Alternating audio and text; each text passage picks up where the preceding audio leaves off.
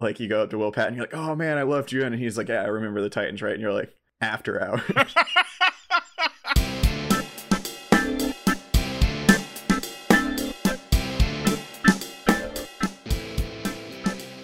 Hi, and welcome to episode of Cinenation. My name is Brandon Sparks. And I'm Thomas Horton. And here on Cinenation, we discuss film genres and the tropes and stories within them.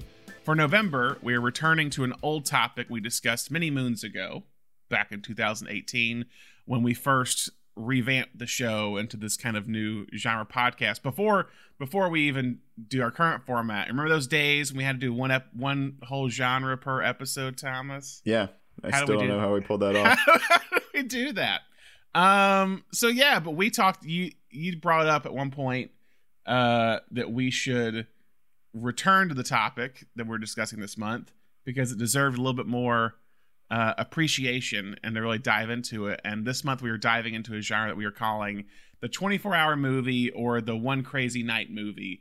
And if you're wondering what this genre is, don't worry, we're going to be really diving into it this month because I think, and Thomas, you'll probably agree, like this is one of our favorite like subgenres or genres in a way. Yeah, it's one I've always been drawn to, and I'm not, even after like our last episode kind of going over it, I'm still not really sure why, because there's a lot of like sub genres within this genre. But I don't know, I love something with a time restraint on it, you know? Yeah. I think it opens up people's creativity a little bit. I agree. And so when you think of these 24-hour movies, these One Crazy Night movies, like what comes to mind? Like what type of genre tropes or stories do you think of? I think the first one that really comes to mind that was kind of my introduction to this genre is Dazed and Confused, which is this idea that it's like kind of this big kind of flowing cast of characters who are kind of coming in and out, and you're getting everyone's experiences over the course of one night. And like I said, with sub genres, you know, that's not exactly what all of these are. With ours today, it's a little bit more focused on one person. You still kind of get those characters coming in and out, but even Linklater took the 24-hour movie and then made it, you know, after Dazed and Confused, made it just like hyper focused on two people for the before movies. So, and then there's some like one I was really torn. This was, I told Brandon this was probably my hardest month as far as like picking which movies I wanted to talk about because I love so many of them and there's so many different ways you could go with this. But you know, something like Clue that you wouldn't think about fits into this, or Rocky Horror, this kind of like unfolding sequence of events. You get a group of people together in a house and kind of let things go, and those movies don't necessarily play into the kind of like, and then you've got these other films that are like obviously based on plays, and it's like, let's get everybody together in a house for one day and see how that goes. So there's so many different ways that these movies could go, but the one that we're talking about today is one of my favorite kind of subgenres within this subgenre. Is that kind of, like we said, One Crazy Night, like just this fall into chaos and the having it all happen in one sequence of events, I think makes it feel so much more real, but also so much more kind of fantastical in the way that it plays out. Because like, you know, I mean, it's like living, especially when you're living in a big city, but really not in a big city, just like living in any city, like at a certain point in your youth or in your 20s, like you're gonna have that one kind of night that like it feels you should, or maybe you don't, but like you can kind of relate to having that just like crazier night than what you usually like deal with.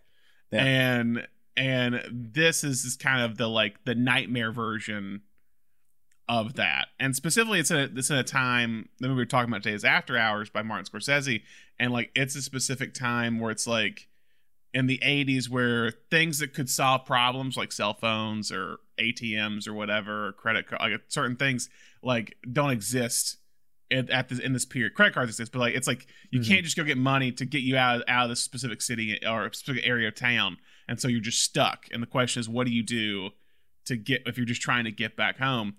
And I think that's to go with the genre too. Kind of talk about, it's like there's a lot of these movies the characters have very simplistic goals.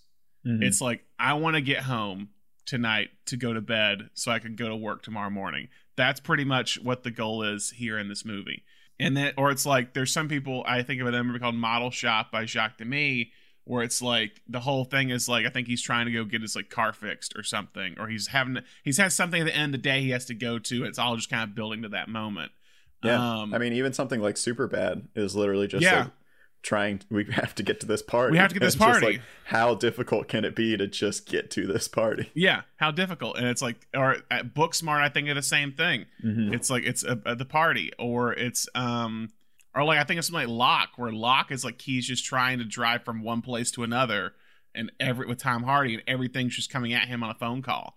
Like there's just all these different things that can happen in this short period, and it's interesting, kind of like.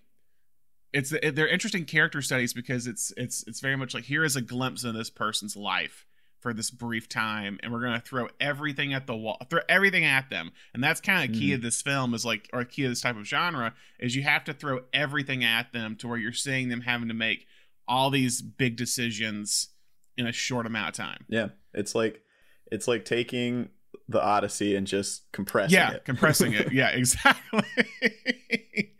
And it's like so when diving into kind of subgenres of this, there's a few that I think of. So we said Before Sunrise, Before Sunset, that whole kind of franchise, because that I kind of consider the brief encounter like version of this genre, where it's the two characters meet, and sometimes like there's movies that deal with this brief encounter that are more than a day. I think of another one called The Clock with Judy Garland from the 40s, where it's like a 48-hour or like 36-hour type like day or whatever, or time that they meet each other. But it's this kind of like short period of like these two characters, usually a romance, fall for one another in this short amount of time, and it's the like something's gonna drive them apart in the end. And the question that arises throughout the movie is that will they stay together? Will that thing that they're talking about drive them apart, or will it drive it apart, or will they stay together? And Before Sunrise and Before Sunset are two examples where like Before Sunset specifically really leaves you on that question and handles it very well. I think another type of genre within this kind of another type of subgenre within this genre is like the 24-hour thriller movie of some kind, where it's like I think of Dog Day Afternoon, where it's a heist, or even Taking a Pelham 123, also another heist, or Good Time we've talked about, where it's like a heist gone wrong and he's trying to go save his brother. The thing is about this type of movie too, it's like it's been around for decades, where you think of something like Gary Cooper in High Noon, where it's again something is going to happen at the end of the movie and all the scenes that are happening before playing up to that. So in High Noon, it's that old guy that he put in jail is returning back to the western town, and he's trying to get people to help him fight him, but no one wants to fight him. Or it's the setup in the 1940s where it's Robert Ryan who's being asked to throw a fight in a boxing match, and he's trying to decide if he should or if he should not, because he knows what will happen if he doesn't do it. So it's a very, as you said, it's a very fun story to look at for filmmakers because of that time restraint, and it creates a lot of interesting choices for them to make. Like you were saying, it can be, this time restraint can be used as like a ticking clock. Like in a lot of these films that you're talking about, you don't want the time to run up, or the characters don't want the time to run up. Whereas something like After Hours, I think the time constraint is used as a point of reference to be like, how did this all go so wrong so fast? And I think another good one that's along those lines is Bad Day at Black Rock. Yeah, just like opens on this like quiet little town, don't really have any problems. This stranger rolls into town, and by the end of the day, everybody's killing each other. Like, so I do like those movies that kind of, it's not that there's like this ticking clock, like we're racing towards this time constraint. It's more like, wow, we're watching this in real time. How did this get so insane? That's always a fun film to make, and as we talk about After Hours, we kind of see that. I know one other one you mentioned, Dazed and Confused, where it's like, you kind of have that. It's a good coming of age movie too, where it's the day in the life of these characters. And you think of some like Breakfast Club or American Graffiti, Dazed and Confused, The Goonies, even some like Clerks, where it's these kind of days in the life of these kind of characters that are either they're growing up or are kind of in a funk in their life, and this is the day that kind of helps bring them out of it in some way. Yeah. So that's kind of the brief overview of this genre, and I said the thing that we're going to kind of harp on is this kind of like there is this kind of ticking clock. There is this kind of we're at least moving towards something. We know what the end goal is a lot of the time, and we're just it's all about the journey, not the destination in these movies. That's kind of the whole idea, is that like it's all about the journey of how these characters are going to get to where they're going, to either make that final big decision or just to get to their final destination. And that very much comes into play with our movie today, After Hours. And After Hours, released in 1985, was directed by Martin Scorsese and stars Griffin Dunne, Rosanna Arquette, and it's about Paul Hackett, played by Griffin Dunne, who's kind of a yuppie who works kind of like an office job in New York City, and he's just kind of has a very mundane life. And one night, after meeting this attractive woman at a restaurant because they are reading the same exact book, Tropic of Cancer, Paul just gets her number, and then that night decides to call her up and go see her, and she's living down in Soho in New York, which is not where he lives. And so he decides to take a cab down to Soho to go meet her, and this is when things begin to go wrong because he loses the money that he's going to pay the cab with, and now he's kind of stuck in Soho with nowhere to go, and the date that he has kind of goes wrong, and it's kind of just these misadventures and just kind of little vignettes of meeting these people that are kind of just characters that come in and out of Paul's life. And you have other actors like Verna Bloom, Linda Florentino, Terry Garr, John Hurd, Catherine O'Hara, Cheech and Chong popping up in it. Like a lot of great character actors that just pop up and give you some great scenes within this movie.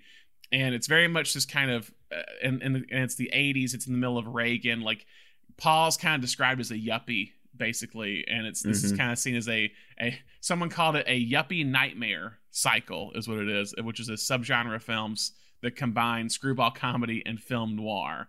And this kind of fits perfectly into that. And so if you haven't seen the movie before, it's currently streaming on the Criterion channel. You can rent it wherever you rent your films at. Again, directed by Martin Scorsese. The DP is Michael Ballhaus, who became a big collaborator of Martin Scorsese during his career. Edited by Thelma Schoonmaker, who was kind of Scorsese's go-to editor pretty much ever since the 70s. So yeah, so After Hours is a film that I've always loved.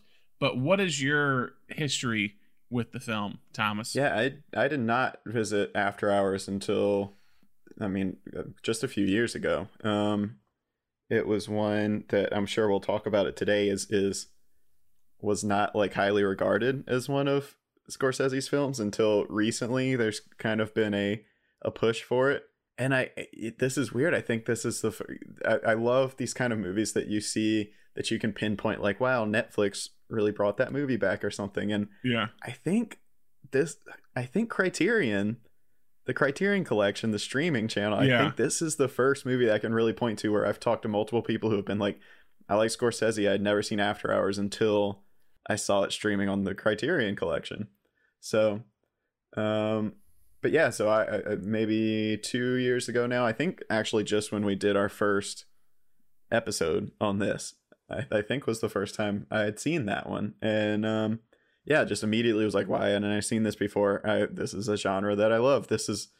It's right up there with me alongside, and I really want to do this one for this episode, but it doesn't quite fit into the rules. I believe it's technically 48 hours, but Eyes Wide Shut is this another one that's just kind of this like nightmarish vision of like fantastical nightmarish vision of New York at night, and kind of hilarious. I still to this day don't know if Eyes Wide Shut is meant to be a full-on comedy, but I think it's hilarious, and I love it for that reason. So I'm sorry if I'm making Kubrick roll over in his grave because of that.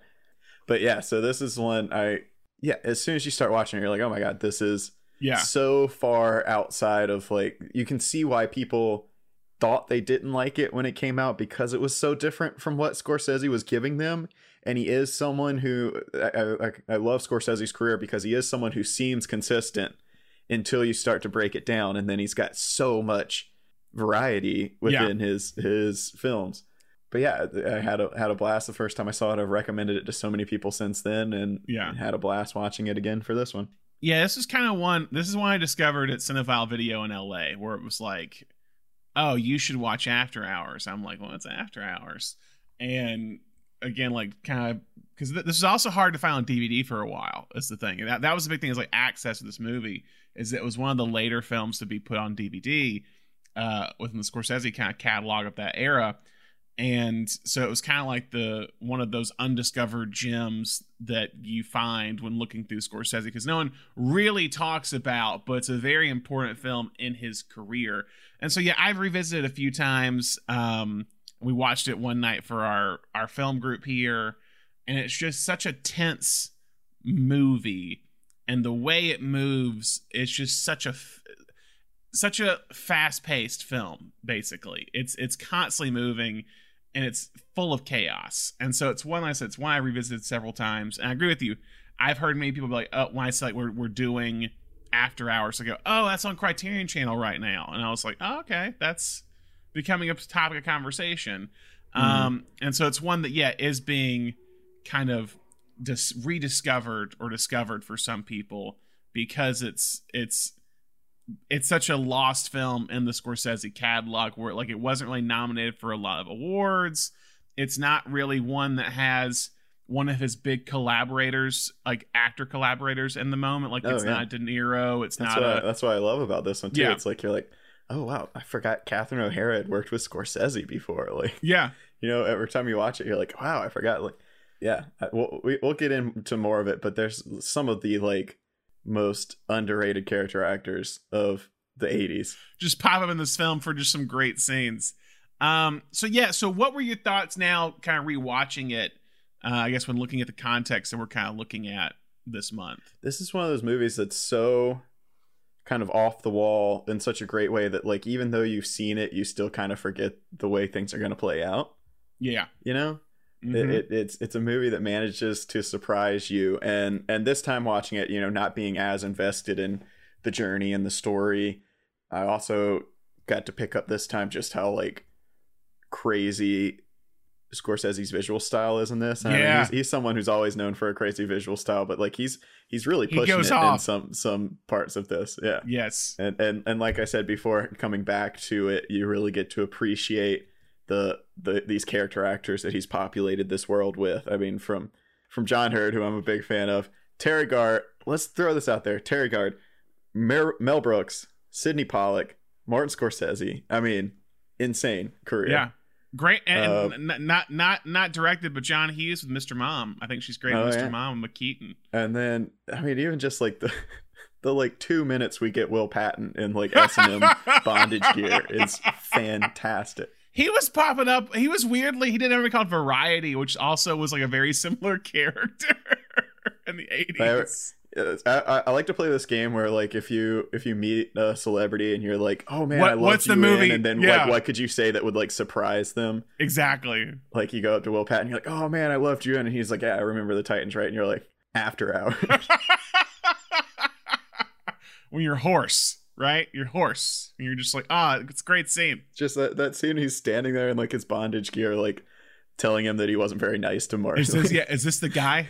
That's the guy. I think you should apologize to her. And Rosanna Arquette, also just like great in this movie. Again, it's such a relatable thing where it's like the first time they meet, it goes so well. Mm-hmm. And then that second time they meet, it's like, oh god, this is going so horribly wrong. Yeah. Who has not been in that situation?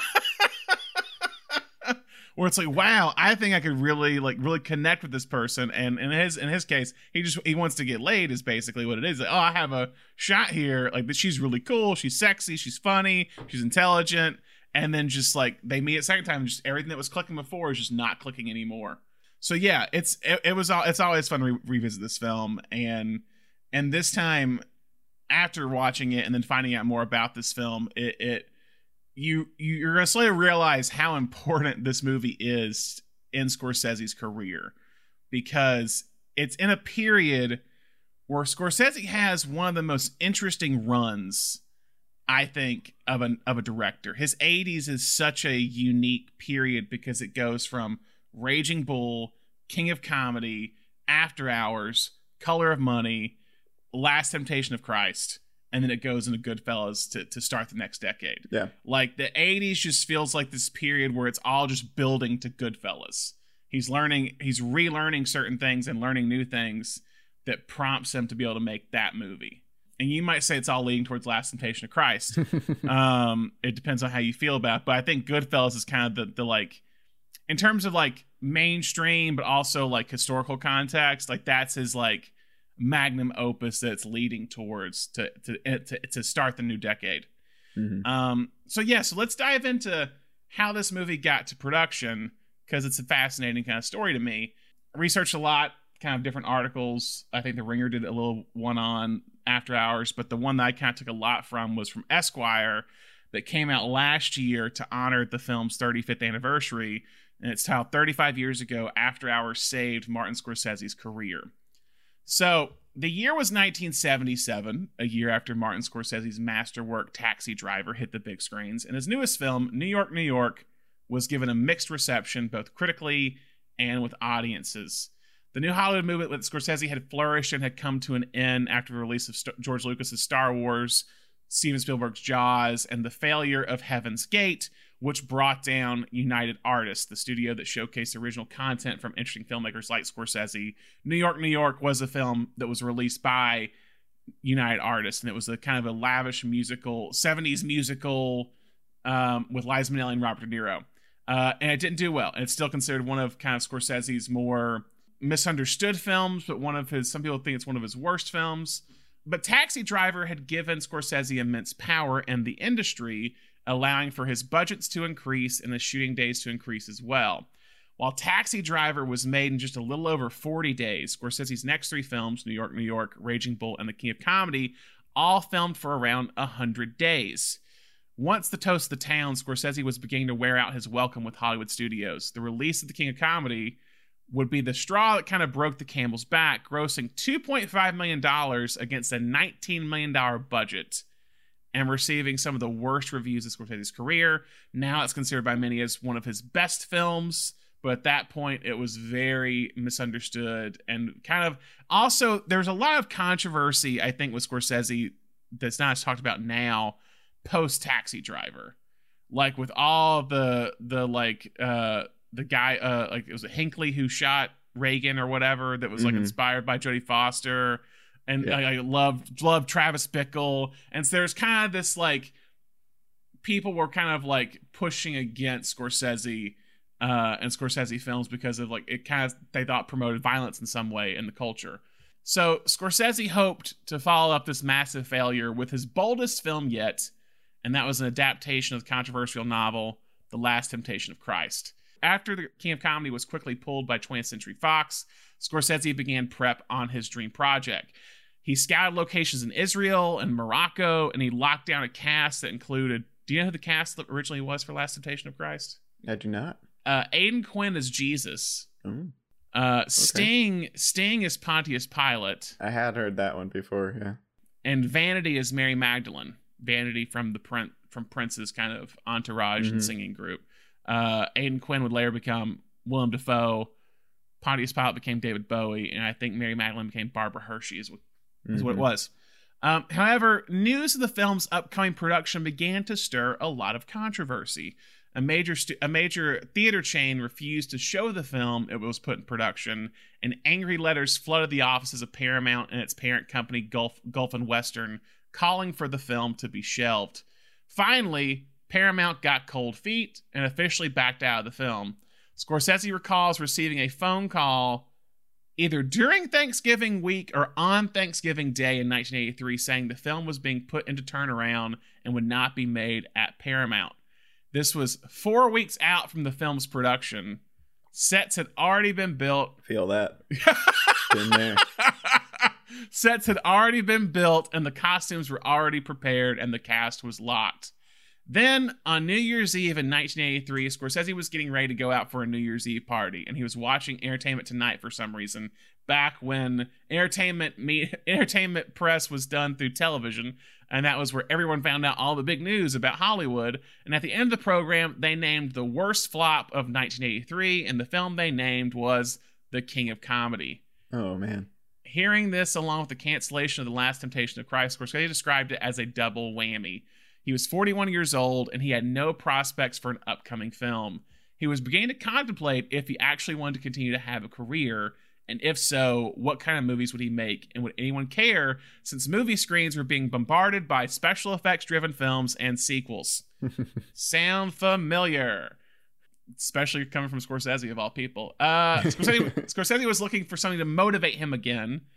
He apparently went off to China. He was doing a symposium of some kind with some people, and it was these kind of younger, there was a lot of young film school students there, and he realized he really wanted to capture that feel again of what it was like to make movies, because Hollywood had kind of really put him through the ringer, basically. Yep. With what to deal with how to make movies and kind of the critical reception, and movie that you thought was going to be your dream project you've been working on for a decade is now pulled. So he began looking for scripts that would allow him to go back to his roots, but most importantly, he needed to find a movie that he can make for cheap and he can make fast.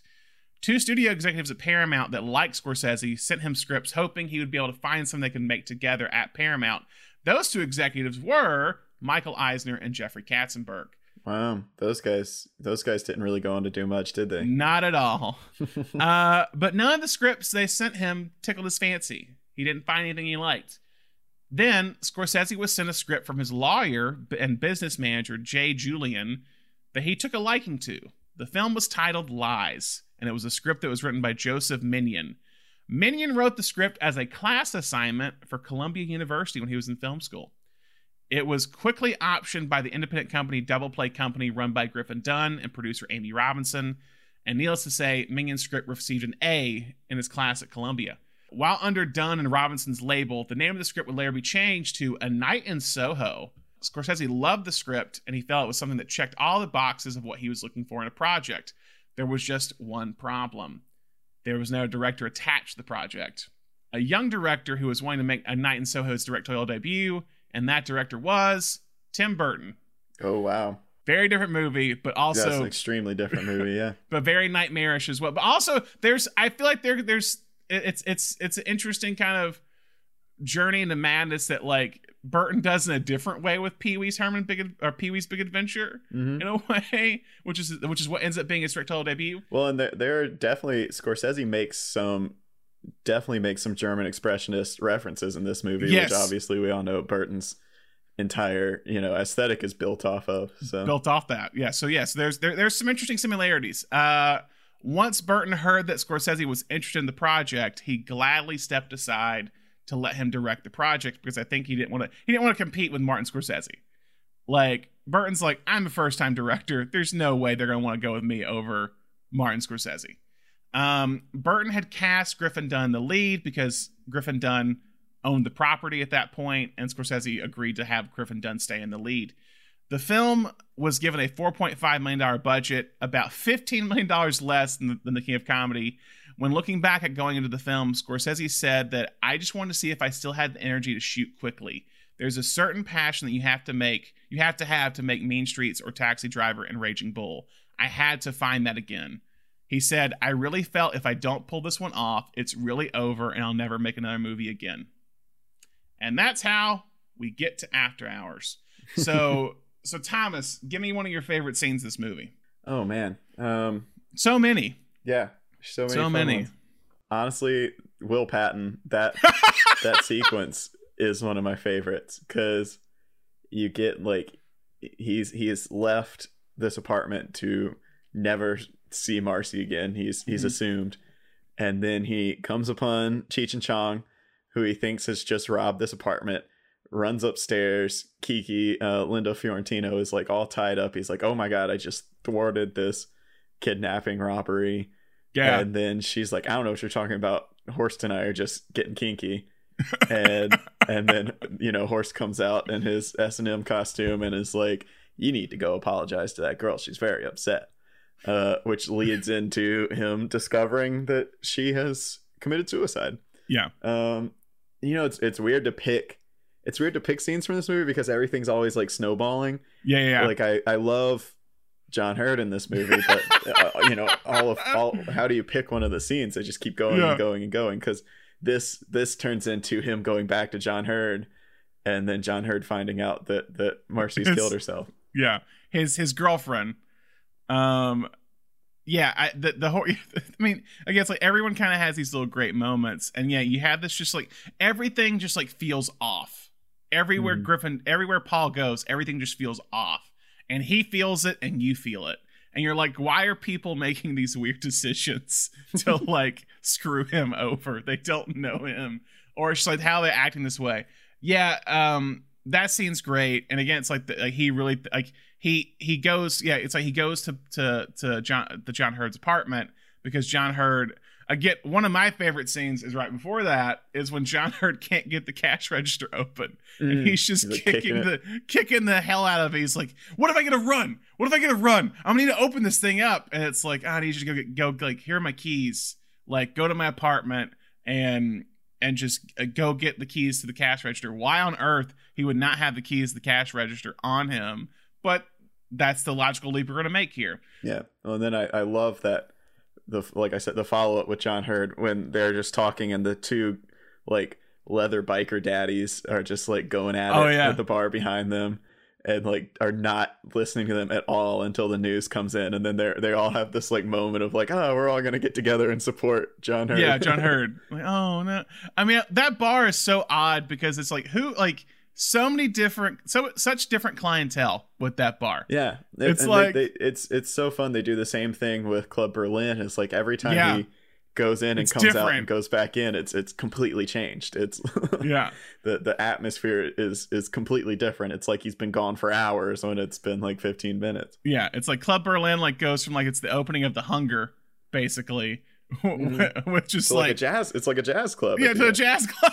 And when he goes into John Hurt's bar the first time, it's like that like early 60s music is playing. Terry Garr's got that kind of beehive going. You're like, oh, this is like this weird throwback 60s bar. Yeah. And then he leaves and he comes back and it's like a biker daddy bar. Yeah.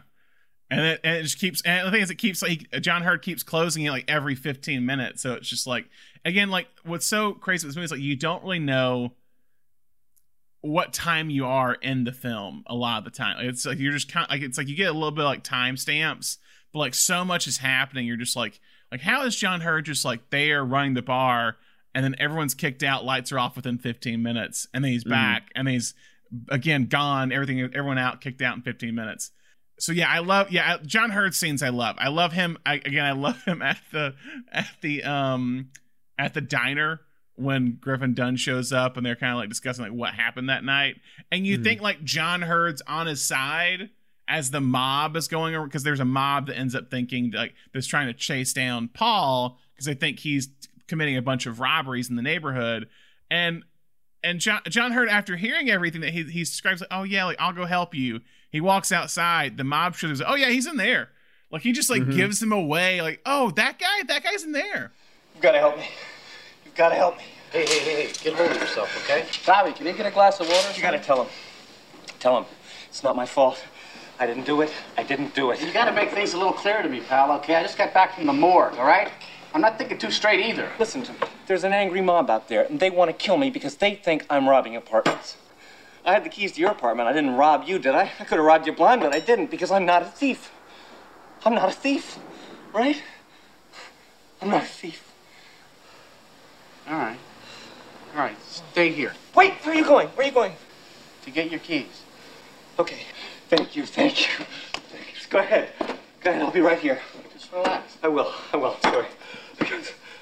And I love, again, it's like you can like basically just pinpoint when does this character pop up for the first time, and like someone I think of as Catherine O'Hara in this movie, because the scene she's in of just like when she's like, oh, I'll go take you to my apartment so you can use the phone, and then she just starts like shouting out random numbers to like mess him up, and it's like so friendly, and then just like immediately becomes the ringleader of this like violent mob. Yeah, Terry Garr, same thing. It's like she's the one putting up signs about him after he like left her. Paul's relationship with women is not great in this movie once he gets to Soho. Everyone's just kind of like, they're just not clicking in any way, shape, or form. And I think something I love about this movie is that I think it would be easier to make Paul more likable. Yeah. And I like that they don't. Yeah. And it almost plays out in this way that like I feel for him, obviously, like that, you know, you're there with him. You want the guy to get home, but it's also like, I don't know, the way Griffin Dunne plays it, it's almost like, it's not like these people are all crazy. It's almost, and I don't know how New York works. I'm gonna say that. I've been a couple of times. I cannot wrap my head around it. And you weren't there in the 80s. So no. But I mean, even just like the boroughs and the how many islands are there? I can look at a map and I don't know what you guys are talking about when you say, "Oh, I'm going from Hell's Kitchen to Soho." Like, no idea. And I get that that's probably how people feel when I talk about like, oh, you're never gonna make it from K-Town to Malibu in an hour, like as someone who's lived in LA. But it almost does feel the way that like everyone else is kind of on the same frequency, except for him. It does make it feel like it's just like maybe if you had stayed in your part of town, this is just what happens when you venture into the wrong part of town. Everyone else here is fine. They might be wacko, but they're all like wacko together. It's that Paul took that taxi ride that has thrown this whole night into limbo. It's funny you bring that up because I was listening to Scorsese talk about this movie and how he said like kind of the like a lot of stuff of why he made it, and it's like there's definitely parallels to his life, but he was like he goes when I was making this movie, I just moved to Tribeca, and Tribeca's right next to Soho, and he was like, I gotta be honest, I hated it. Like, but all the artists and thought it was cool to live in Tribeca and live in Soho, but like, I hated it. I wanted to move back to where I was at before, like on the east side, kind of like where Griffin Dunne is. He's like, I didn't like having to walk upstairs. He's like, sorry. He's like, I'm sorry, I'm spoiled. I want an elevator. He's like, and I hated that like it was kind of the cool thing to do to live in this area. And like everyone else loved it, but he hated it. So when you're saying that, it reminds me of that like everyone around Scorsese in this and in his actual neighborhood is like, we love this place. And he's like, no, I can't deal with it. I can't deal with it. And it's a very similar thing of you're saying they're on the same frequency when Paul is just completely just like off of it. Just doesn't know. I mean, Paul literally brings the entire neighborhood together against him. Like it's like it becomes Fritz Lang's M in the end, where everyone's just like going after Paul to get him. 5, 8, 6, 2. Don't. 9, 3, 8, 0.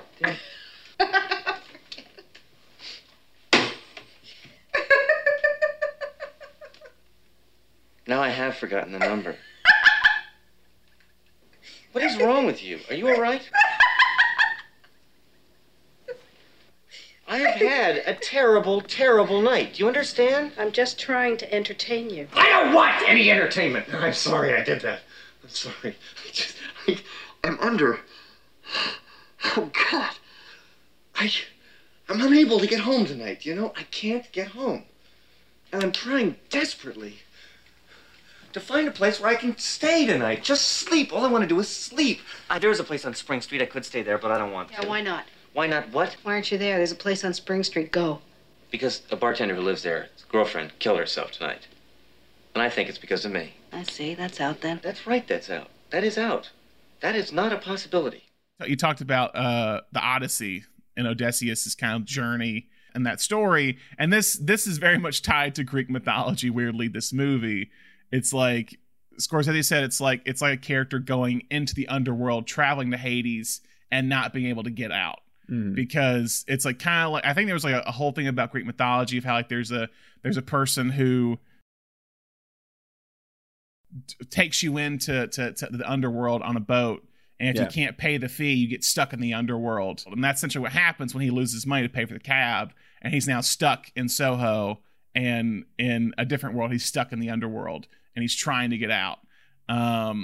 And so that's very, and it kind of ends again. It's like with that kind of huge mob. It's like they're all kind of, it's builds to a point. And someone even kind of talked about how like in the Odyssey, how like usually Odysseus is like meeting certain women along the way, and they're all like befriend him and want to keep him there, but he's always trying to get out and ends up like causing trouble with the characters he's with. And that's pretty much what happens in this movie. And then one more thing I want to bring up too with this is like Ebert brought up a very good point in his kind of great movies review of this film. And he talks about how the movie is very reminiscent of Scorsese's journey into making Last Temptation of Christ, because it was like, he said, everyone told him the film was going to happen. It was all going to be okay. His agents, like the studio, it's all good. And it was ripped out from under him. And every person Paul meets says they will help him and take care of him and give him money and get him home, but none of them fulfill their promise, and they're always succumbing to their own thoughts and problems. Mm-hmm. And that's like what happened with Scorsese in making Last Temptation. But okay, what's one more scene that you think of? I mean, I think that final scene with Verna Bloom in the bar. Yeah. Where he's just like, I have to seduce this woman to live. He's like, to live. And she's finally like, why are you talking to me? And he just has that like, I just want to live.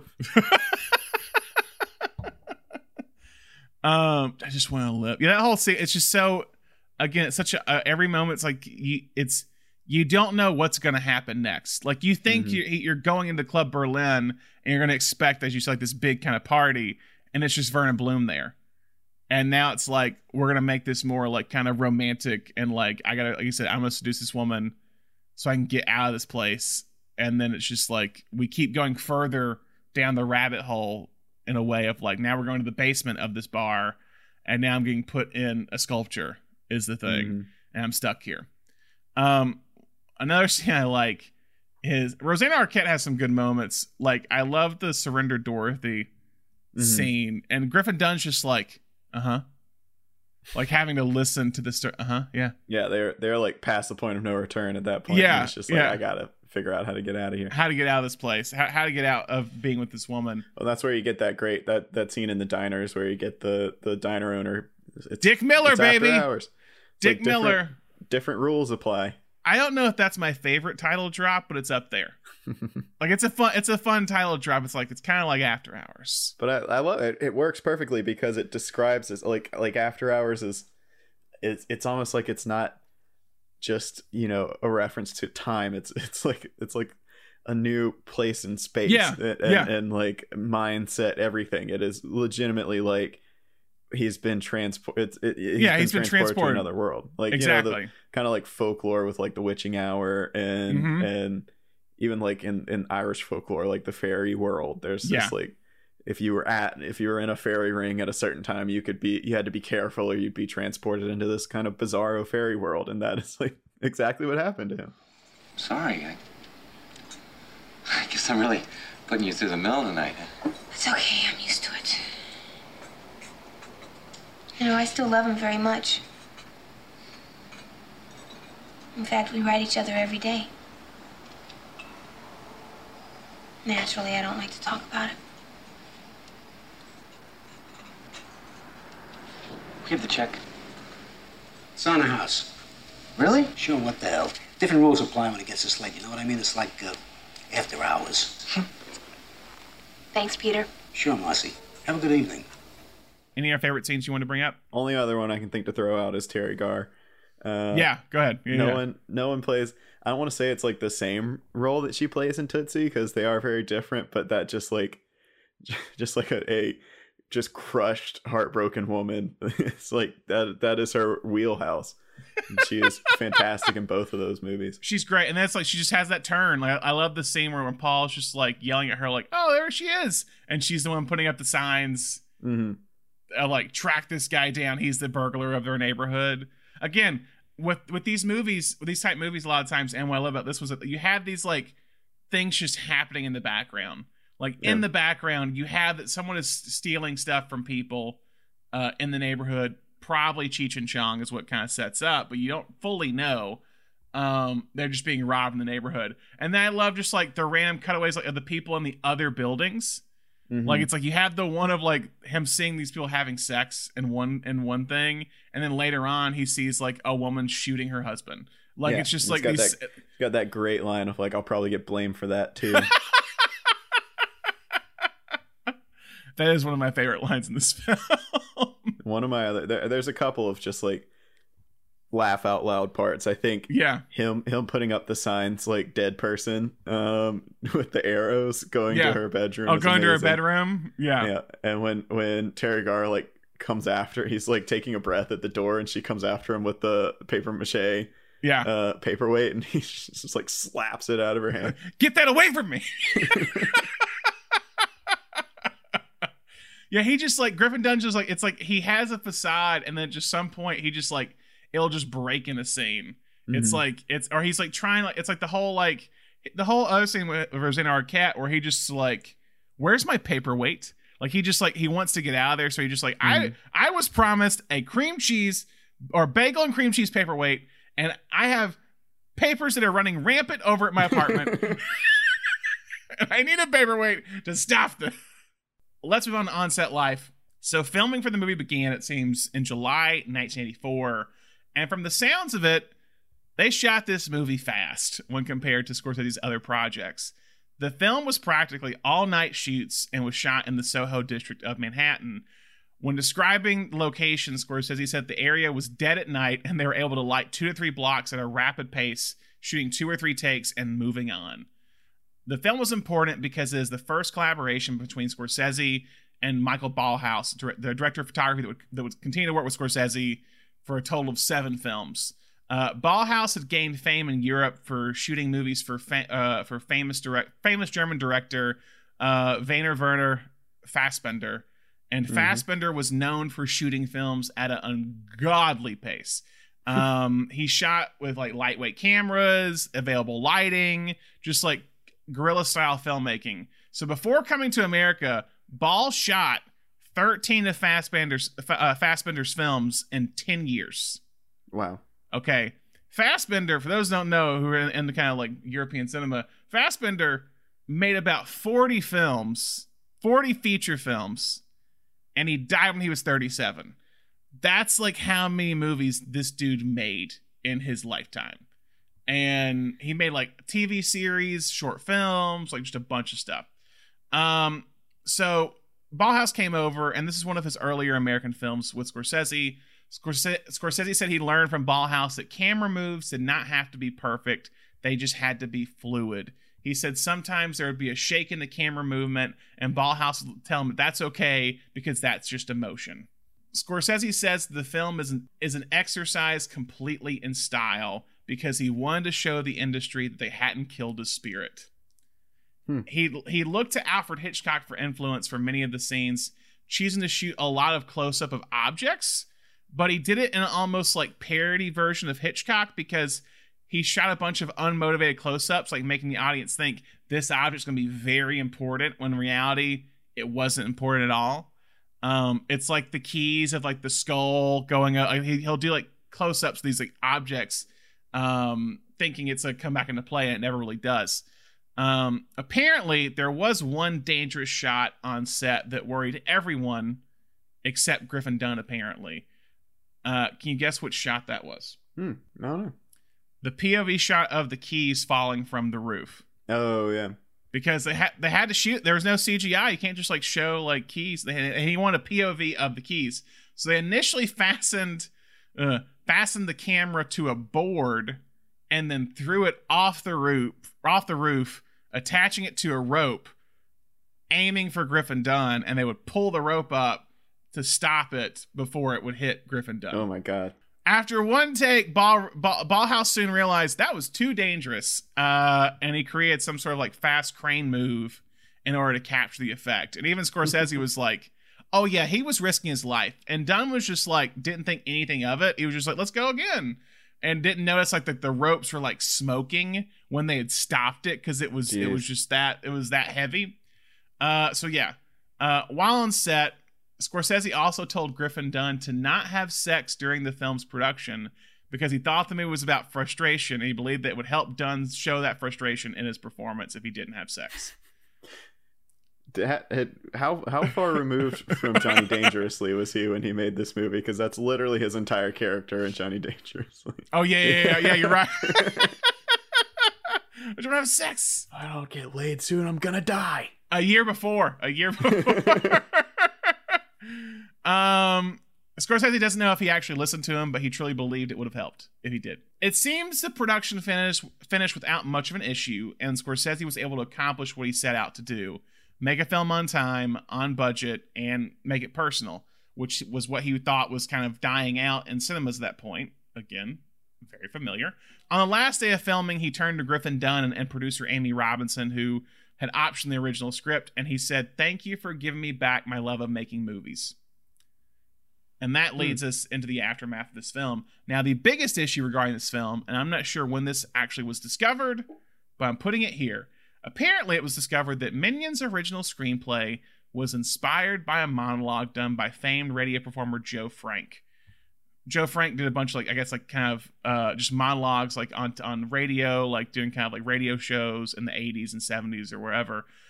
Frank's monologue, also titled Lies, the original title for the screenplay, seems to have inspired the entire first 30 minutes of the film. In his monologue, it included a chance meeting between a man and a quirky and sexy woman, the woman's offer to set the man up with her artist roommate's bagel and cream cheese paperweights. Oh no. The man's late night call to her, his cab ride to meet her, and several other occurrences.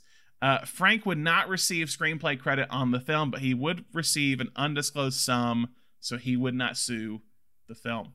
It seems the editing of the film, however, was incredibly difficult. The film's original runtime in the first cut was 2 hours and 40 minutes. You don't say. Scorsese shot a long movie? Scorsese said he played the cut for an audience and it just died on screen. It wasn't funny at all. So he realized they needed to speed up the pace. His editor, Thelma Schoonmaker, said they cut nearly 45 minutes of great material from the film. Wow. She stated they cut her favorite scene out of the film, and they cut Scorsese's favorite scene out of the film. He would later say that it is the one film of his where he believes he cut out the most usable material, but it just hurt the pace of the film. Where's the Scorsese cut? There's been a few deleted scenes that have popped up over the years. So the hardest part of the editing was something that actually had been a problem since the film was in production, and that was the film's ending. The big reason is because they started shooting without an ending. Even when it came to the editing of the film, Scorsese did not know how to end the movie. He showed cuts of the film to Terry Gilliam, Brian De Palma, and Steven Spielberg for notes. Spielberg gave notes to beef up the ending mob chase because he said that you weren't really getting the perspective of the mob to help build the tension. And so Scorsese went back and reshot a few days of that, but they could not find the ending of the movie. They actually shot several endings of the film, one of which was of Paul being stuck in the sculpture and being taken off by Cheech and Chong, and that's the end of the movie. Scorsese said he showed the ending to his father, and he angrily said, "You can't let him die." Another person that agreed with that sentiment was famed British director Michael Powell, who was serving as a consultant on the film. Now, Powell was one of Scorsese's cinematic heroes because he was a part of the influential duo Powell and Pressburger out of England that created such films as Black Narcissus and The Red Shoes, one of Scorsese's favorite films of all time. Mm-hmm.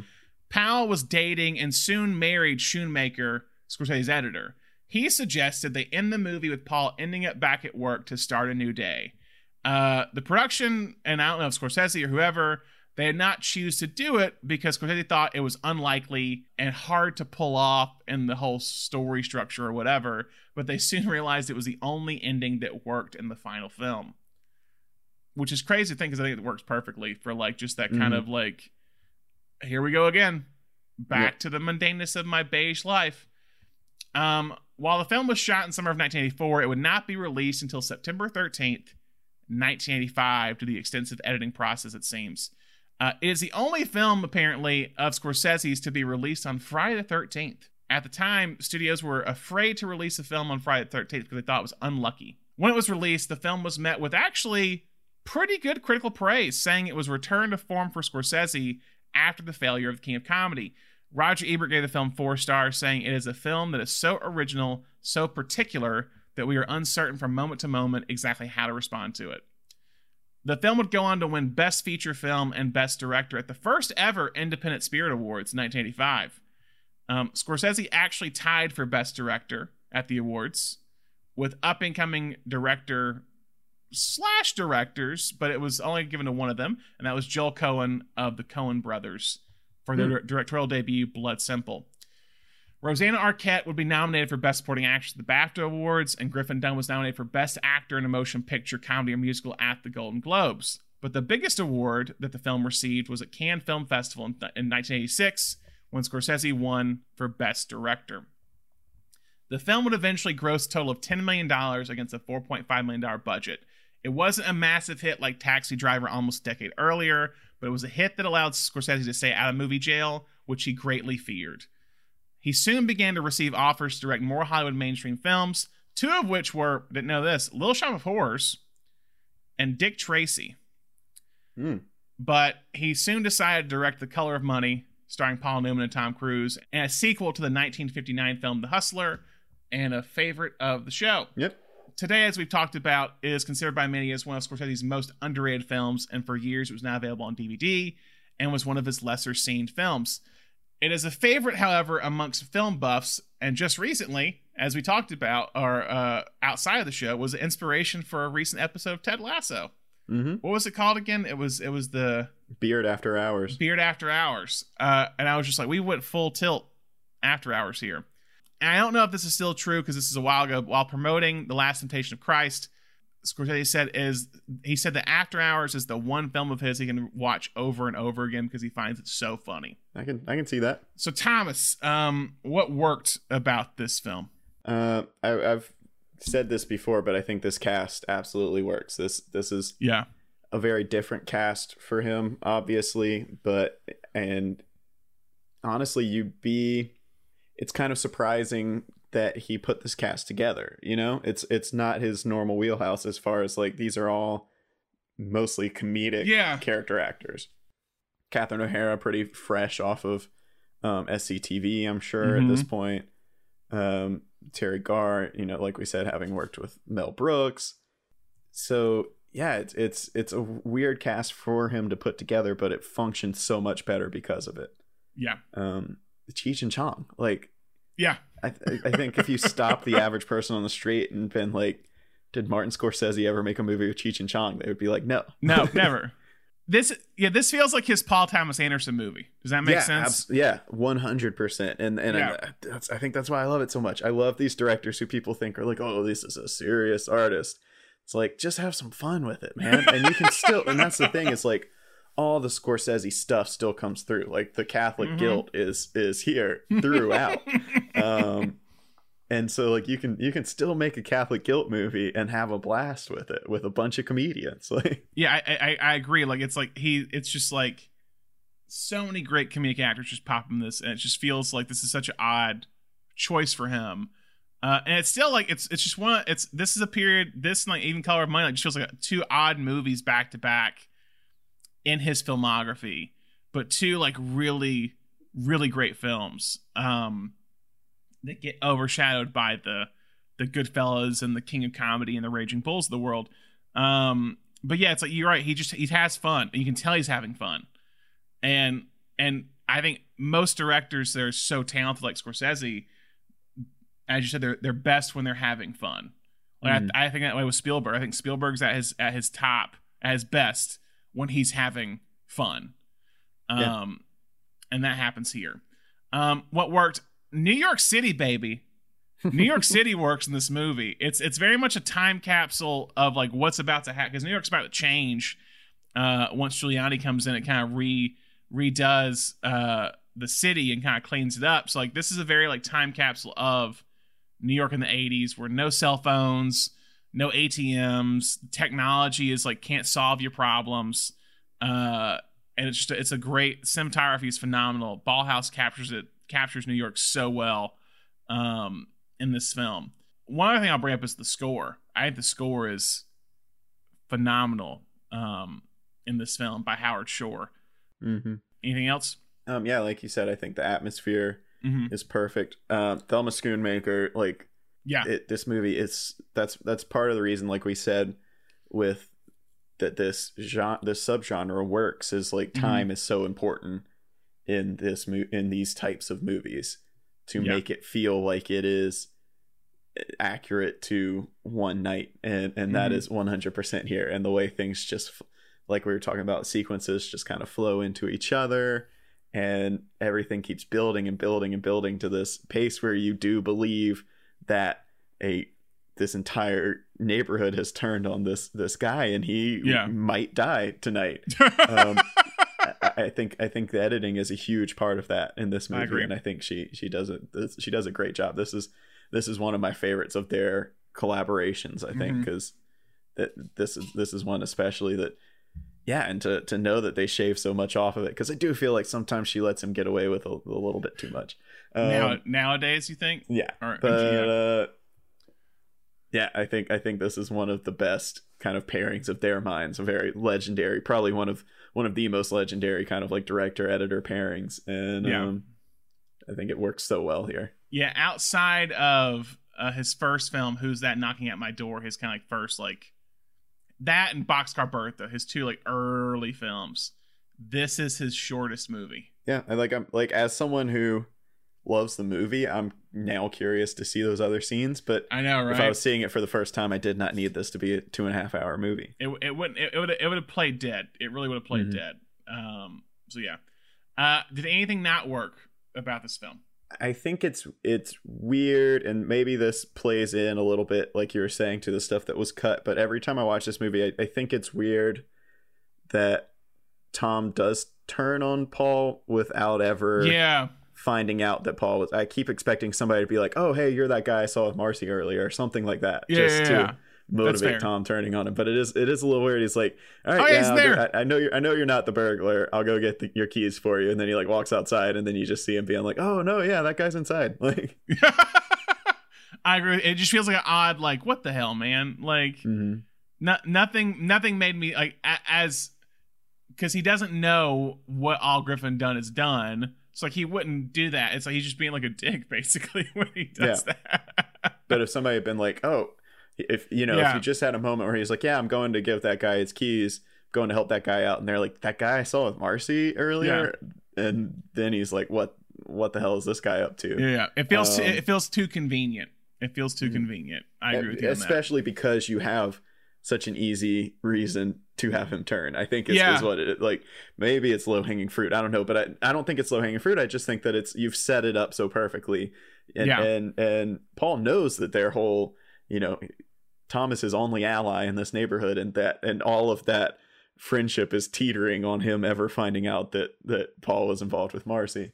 So yeah, it's there, but maybe it's just a misdirect. Maybe it's just a MacGuffin. I don't know. But yeah, that's fair. Maybe that was something that got cut in time. But that one's one. Every time I watch this, I'm like when they're in the diner, I'm like, all right, like Tom's about, like it's just even like misremembering it. Okay, Tom's about to find out, and then I'm like, nope, he just turns on him. He just turns on him for no reason. Yeah, I agree. It's just like, what the hell, man? All right, alternate universe cast. Not really a lot of names I could find because Griffin Dunne again was producing, so he was always going to be attached. The only name I saw, I don't know how true this is. I don't know what role she was up for, but Lorraine Bracco from later Goodfellas was apparently up for a role. Don't know how true that is, but IMDb, that's what it says. Okay, film facts. I said earlier the film was the first collaboration between Michael Ballhaus and Scorsese, but it was also the first collaboration between Scorsese and film composer Howard Shore. And we actually talked about Shore last week on our David Cronenberg episode, because after working with Cronenberg in Canada, Shore began working on American films, and this was his second American film, I believe. It would be the first of his 6 collaborations with Scorsese. The film has appearances by Catherine O'Hara and John Hurt, and just 4 years later, they would later be cast opposite one another as the parents of Macaulay Culkin in Home Alone. Mm-hmm. So 5 years later. 5 years later for Home Alone. Last film fact, because there wasn't much on this. This was the first Scorsese film since the 1974 film Alice Doesn't Live Here Anymore that did not star Robert De Niro. Story questions. Do you have any story questions? Was it all a dream? Was it all a dream? That's a good question. That was I didn't think that until that video essay that I watched brings up the fact that it could be a dream. And that's After Hours analysis, Urban Wizard of Oz, saying how it's very much comparing he's the Dorothy of the story, and he's trapped in a dream. Yeah, and kind of the way that it's always playing off of. I think one of the great points they bring up in that video is like it's all like the threat of his childhood trauma is always kind of underlying throughout. Yeah. But is never fully realized. And, maybe that's just him being paranoid, but it does feel like the way a dream kind of works out where you're just like, oh, I don't want to see his childhood trauma is like seeing burn victims. And so he's always like, I don't want to see that. And then it's just like, it's never happens. He never encounters anyone who's burned. It's just kind of always underlying. But yeah, well, and the idea that he kind of starts and ends his, the movie in the same spot. And also that like, maybe this is also just a note on like how vapid cubicle culture is, but like no one notices that he covered in plaster. Yeah. And that he leaves and everyone else is working early, but then it's like he's also like the last person to go out of the building. First one in, last one out. Yeah, it's interesting. It's an interesting theory that I never thought of. And it kind of talks about how what again, like that can happen in dreams where everything's going well, and then just like something just happens wrong. Something just unexplainable occurs that turns the dream into a nightmare.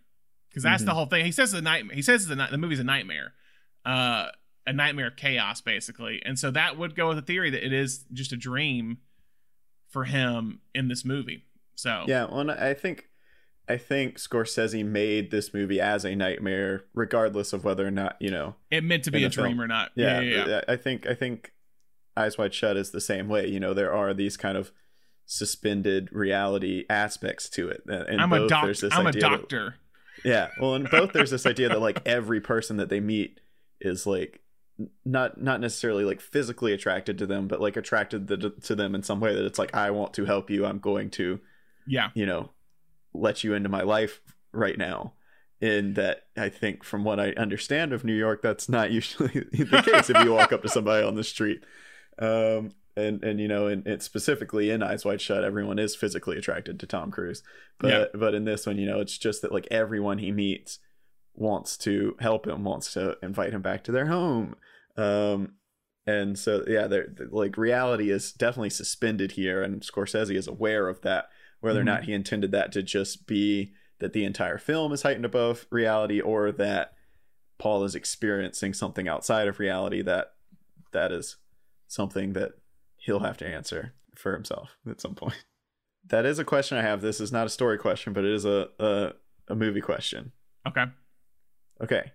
This movie, if this movie was a movie that was misunderstood by Scorsese fans, maybe shunned for many years as seen as like less than some of his other efforts. Yeah. But has eventually come to be recognized as a movie that, maybe flawed. Maybe he's made some perfect films.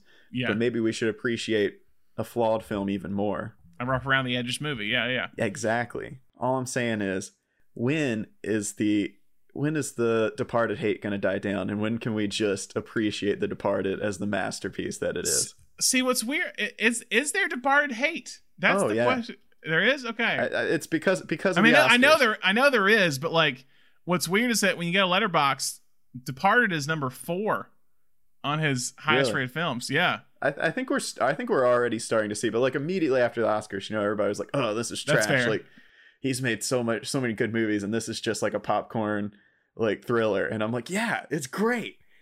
Martin Scorsese made a popcorn thriller with like 3 of the best actors right now. Yeah. And it's amazing, and it's incredible, and it's so flawed, but it is the best, and it's hilarious, and yeah. There we go.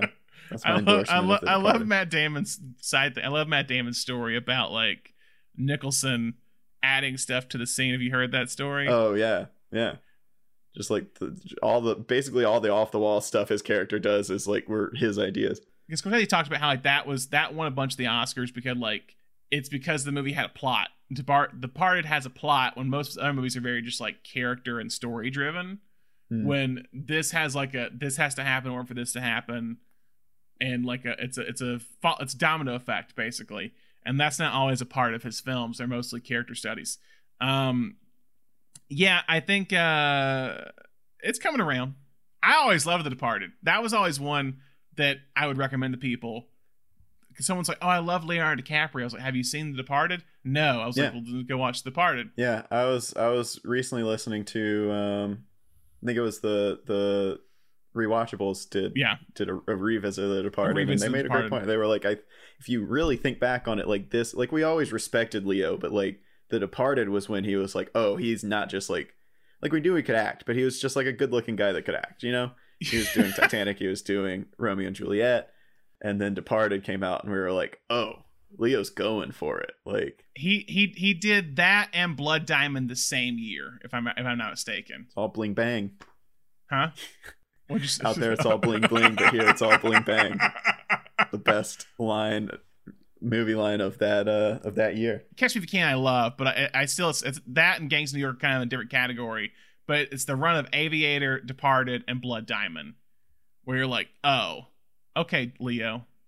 Mm-hmm. Wow, you look at his movie. It's like he does The Beach in 2000. It goes on side thing on DiCaprio here. It goes Titanic, Man in the Iron Mask, Celebrity, The Beach, Don's Plum, never released, Gangs of New York, Catch Me If You Can, Aviator, then Departed. So I think Aviator, that tandem of Aviator and Departed really kind of turns it for him. Mm-hmm. Scorsese for you. Okay, any other questions you have, story question wise? What happens to that mob? What happens to that mob in the morning? Yeah, like where are they? Like, they just keep chasing him. Yeah. The sun comes up and they're like, oh, we feel kind of dumb. And they have some ice cream out of Captain O'Hara's Mr. Softee truck. It's different rules, man. After hours, different rules apply. Yeah. What does Lena Fiorentino do for money? Is it just art? Is that all she does? Oh, thank you. That's another question. Has Linda Fiorentino like studied under Verna Bloom? Like why is everyone so into paper mache? You know? I know, right? Yeah, is there a relationship between the two of them? I mean, she does go to her club. She does. Is she like an apprentice? I don't know. But the question is, why are two people in this neighborhood super into paper mache? Paper mache and sculptures of people. It's a good question. Is Verna Bloom actually Linda Fiorentino in the movie? I don't know. Could all be a dream. All right. Awards. Beatrice Straight Award, actor, actress, limited scenes that kills it. A lot of people you can argue in this category because tough. Yeah. Bronson Pinchot. We haven't even talked about him. He's fun, but this is not his. This is not his Beatrice Straight. When we do Beverly Hills Cop, we'll give him his Beatrice Straight Award. But I do love, because this is so, I think, relatable to especially the film industry, of like when Griffin Dunn asked Bronson Pinchot like what he wants to do or whatever, what he's doing the job. He's like, oh, I'm not gonna be here for long. I want to open up my own magazine and do this. And I was just like, Griffin Dunn just immediately zones out. I was like, that's before. That sounds like L.A. So who do we have? Who do we have? This is a tough one. How are we going to split Beatrice Straight and Annie Potts? I think with this you have to have one scene. Okay. Just one scene for Beatrice Straight. And that's Will Patton.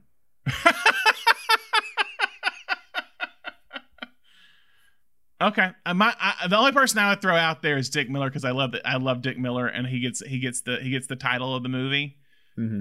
But Will Patton is I think Will Patton, just because again it's the, I think what helps is that we know him as mostly from a famous kids movie, and he's playing this dude as like an S&M character in this movie. Also of Academy Award nominated film from last year, Minari. Fantastic performance. He's great. What else is he in recently? Big Will Patton fan. I saw him in something else recently. Oh, he's in a Yellowstone. That makes sense. He's got a Yellowstone vibe. Yeah. Yeah, that's who I nominate. Okay, Will Patton is Horse for Beatrice Straight Award. This the guy?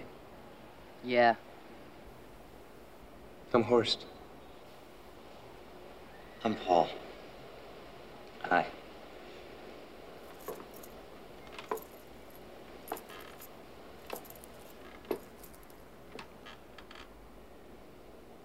That was rude of you before, Paul. You really ought to be ashamed of yourself. I don't know. What could have come over me? Lack of discipline. All right, next up, Annie Potts X Factor Award, supporting actor or actress that is the most memorable. All right, I've got three nominations. Is it John Hurd, Catherine O'Hara, and Terry Garr? It is not. Oh. It is John Hurd. Okay. Linda Fiorentino. We haven't talked about her that much, so okay, that's fair. And Rosanna Arquette. Okay. This is a tough one.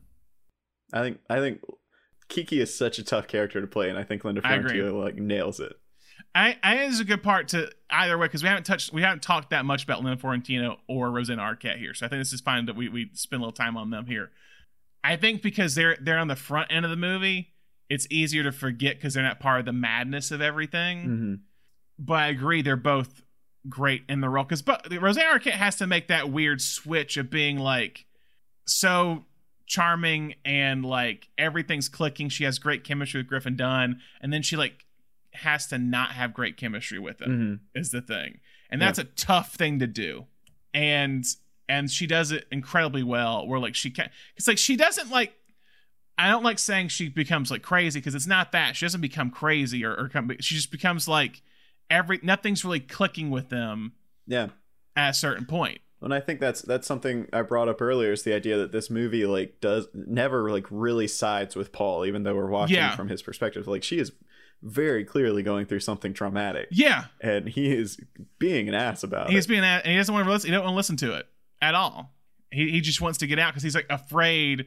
Well, it's this idea of like he's looking for the perfect woman is kind of what comes off as. It's like it's like that's what it's like Linda Fiorentino talking about, like, I have no scars, and it's like, oh yeah, you're right. Like, and then it deals in the whole burn kind of victims that he's done. And he like thinks Rosanna Arquette has it, and that's what like turns him off, was the possibility that she has burn scars on her. Mm-hmm. Yeah, and then to Linda Fiorentino, your point on Linda Fiorentino, yeah, it's like, it's weird. It's like, this feels like Fiorentino's bread and butter for a while. Mm-hmm. Of like she's cold, but she's flirty. Yeah. And she's like friendly, but also like kind of intimidating. Yeah. It's like she's the bad girl that every guy like kind of wants to be with, and especially in the 80s right now. Mm-hmm. It's like you got Vision Quest, that's the same year, which is not that good of a movie. And then this, and then she does like Last Seduction 94, where she plays a lot of those same type of characters, where it's like there's something dark and ominous about her, but she has this kind of just like weird comedic bent to her. Mm-hmm. And she's like very like kind of flirty and everything. Yeah, it doesn't have many boundaries when it comes to people, and with Paul. So who we going? We got John Hurd, who we've talked about many times before previously. Linda Fiorentino, Rosanna Arquette. I'm gonna say Rosanna Arquette.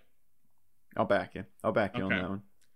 I think, even though I love John Hurd's scenes, I think Rosanna Arquette has the trickiest part to do, because you have to fall in love with her, watch Griffin Dunne fall in love with her, and then kind of deal with them falling out of love, basically, in a very short time.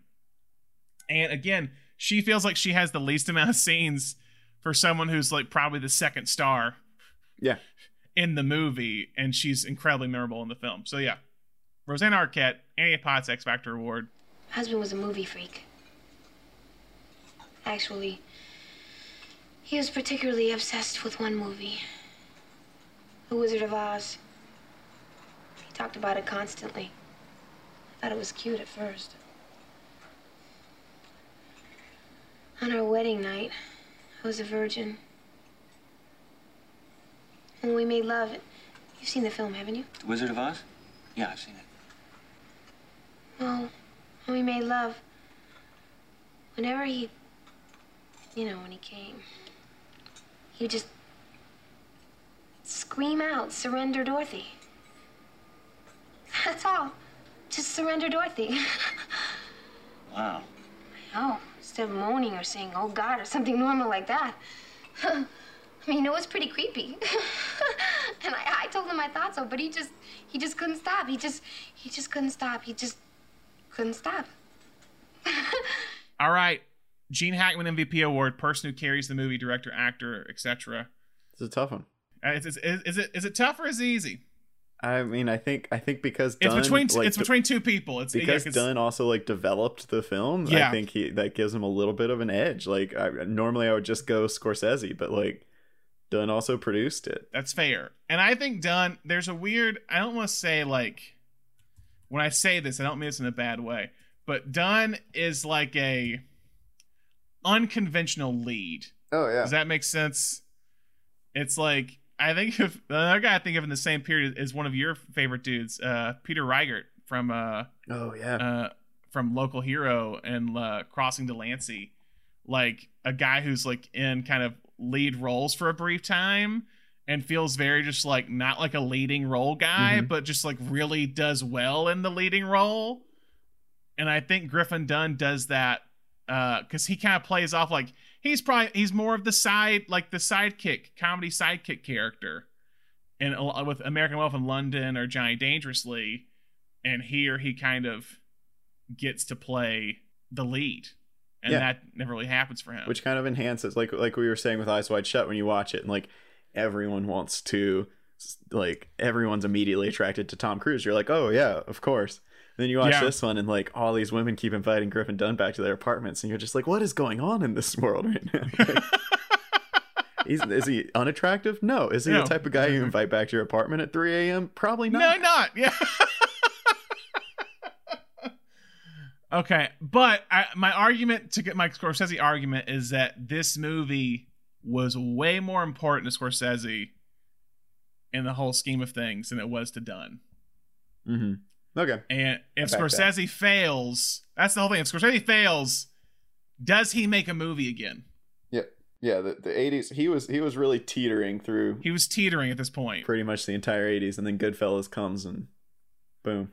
Yeah, really just like solidify. Because he even said like pretty much until like the 2000s, I think he always felt like he was teetering in some way on like, will I be able to make films again?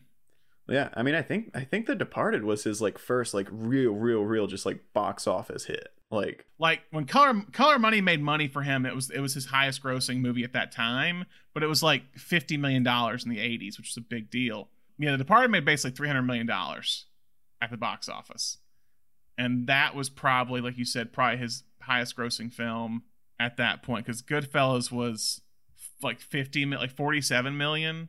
Cape Fear was big. Cape Fear was 182 million. But that's probably, you're probably right. That's like Aviator 200. But again, that's the DiCaprio effect, I think, with some of these other movies. But yeah, Departed's this big, huge hit. So are we saying Scorsese or are we saying Dunn? Yeah, I'll back Scorsese. Okay. I got you. His back was against the wall, and he went back to his roots in order to like kind of reevaluate. And, like, that's a great like storybook, like story, I guess, like narrative. It's like, I wish more directors went and did that. And like, hey, maybe I shouldn't just keep making $100 million movies. Maybe I should go back and just make a $20 million movie or a $10 million movie and see if I still have like the skills of like being and not saying that they're not telling a story with those big movies, but like just to give a different variety is kind of the thing. Like, I respect when a director goes and does that. And just to throw it out there, when you say going back to his roots, that is why I love Mean Streets. I know a lot of people that don't like Mean Streets. That movie is messy, and that movie is hilarious at parts. I agree. So Martin Scorsese, Gene Hackman MVP award. Congratulations, to add to your shelf of all your statues. He was just about to give me the money when all of a sudden his phone rang. His girlfriend killed herself tonight. Huh? Is that a coincidence? No, because the same girl who I came downtown to see was dead too. That's because they're the same person. They're both dead. I couldn't believe that. Now, he didn't know that I knew that I came down to, his girlfriend. Because, I mean, he would have taken my face and he would have just smashed it. Luckily, there was this girl who was there who witnessed the whole thing who let me use her phone. Really nice about it, too. Let me use the phone. That was it. Just use it. Pick it up and put it down. Pick it up and put it down. So now she's the one in the Mr. Softy ice cream truck who's trying to kill me. They're all trying to kill me. I mean, I just wanted to leave, my apartment, maybe meet a nice girl, and now I've got to die for it, Final questions. If this film was remade today, who do you cast? Okay. I've got my lead because I've seen him in a project. I was introduced to him in a project that was like just kind of a normal guy going through like extraordinary circumstances, and this was the exact opposite tone of what an After Hours remake would be, but I think he would be very good in reacting to these things going on around him, and that's Riz Ahmed. I like that pick. You're picking him because The Night Before. I got you. Yeah, Night of. Sorry, thank you. Night Before is the Night Christmas comedy. Yeah, very different. But yeah, The Night of, which is just this normal guy, and like everything just goes wrong, and very, very dark, very stressful. But yeah, I could see him bringing that kind of energy to this, and I think it would be a lot of fun. I like Riz Ahmed in that. I like that pick. He was in a movie. It hasn't aged well because of its topic, but a movie called Four Lions. Yes. Where it's a dark comedy, and I think he's amazing in it. Also with Kayvon Novak from the What We Do in the Shadows series. Oh yeah. Do you have anyone else besides? So you got Riz Ahmed in the lead. Mm-hmm. Who else do you have? Who's our Rosanna Arquette character who lures him to whatever area of town he wouldn't normally go to? This is the first thing that popped out to me. You know, she does more directing now. Olivia Wilde. I don't know why. It came to mind. I absolutely love Olivia Wilde as a one-off character in Her. That is my favorite scene from that movie. She is hilarious in that scene. I think she's great. I don't know about if underrated is the right word, but maybe as an actress, I think Booksmart's is a fantastic film, and so I think she's a great director too with that. But like, I'm also just like, I kind of like her as an actress too. Like, and we haven't really gotten. I think she can play that. that.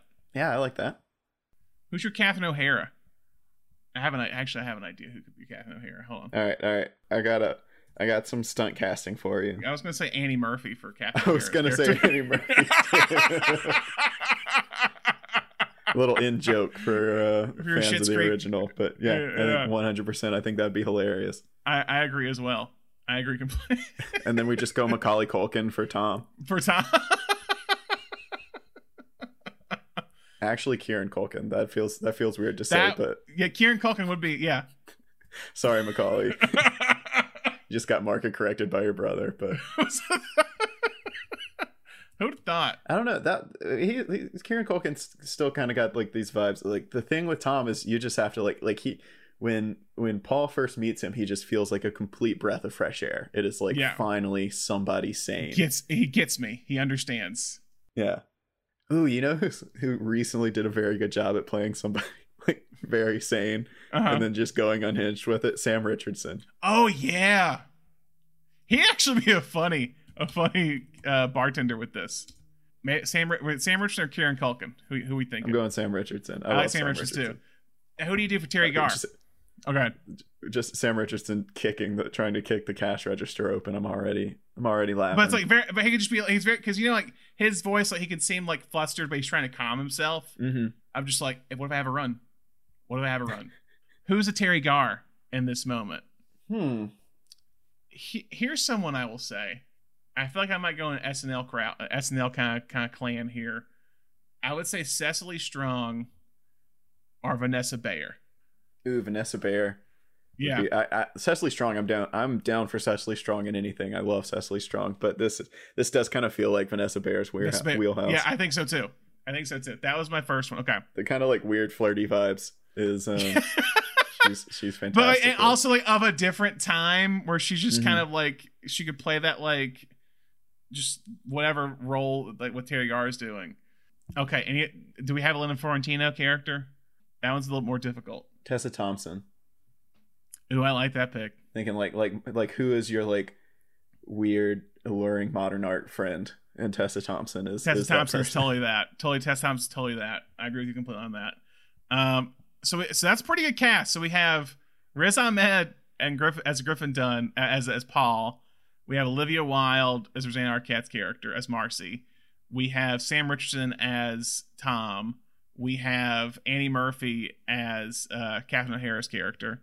We have Vanessa Bayer as Terry Garr's character, and then we have Tessa Thompson as Liv Fiorentino. That's a great cast. I'd watch that movie. Let's go. Movie. All right. Next question: does this film fit with any other genres?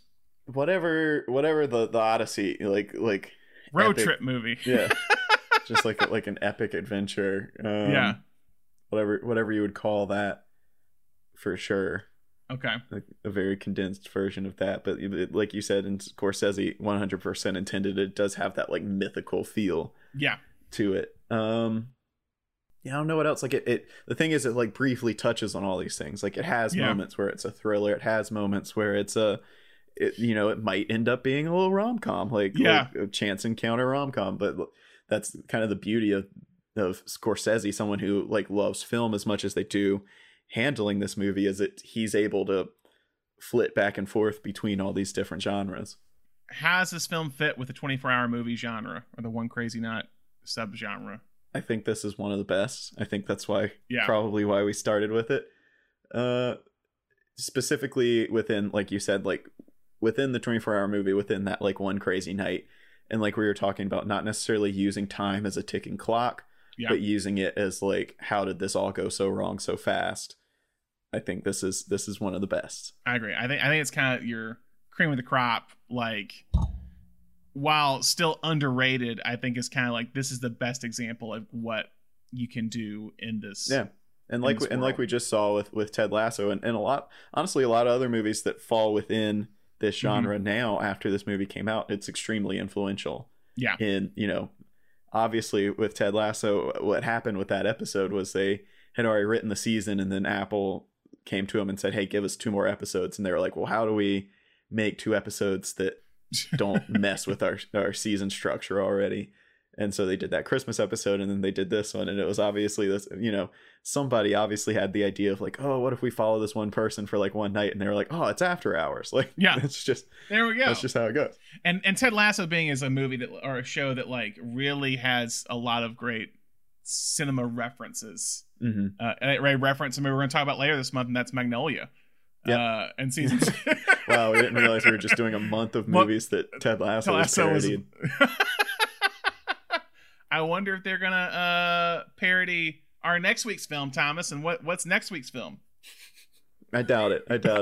So this is weird. This is weird to say, but there were so many movies I legitimately loved this month. I had such a hard time picking that I went with maybe the dumbest choice I could have gone with. But I didn't want to do or Dazed and Confused, but I did want to touch on that vibe that's more of like this collage of seeing what one night can mean to a lot of people all at once. And for that reason, we will be doing the film Thank God It's Friday, which is a disco era film that centers on a disco and all the different clientele of that disco in one night. So it's got Deborah Winger, Jeff Goldblum, and Donna Summer, and we will be discussing that next week. I've never seen this film. I'm excited to see it. Thomas, I think you first watched it during it was a Criterion Channel. Yeah, Criterion Channel had like a 70s style series,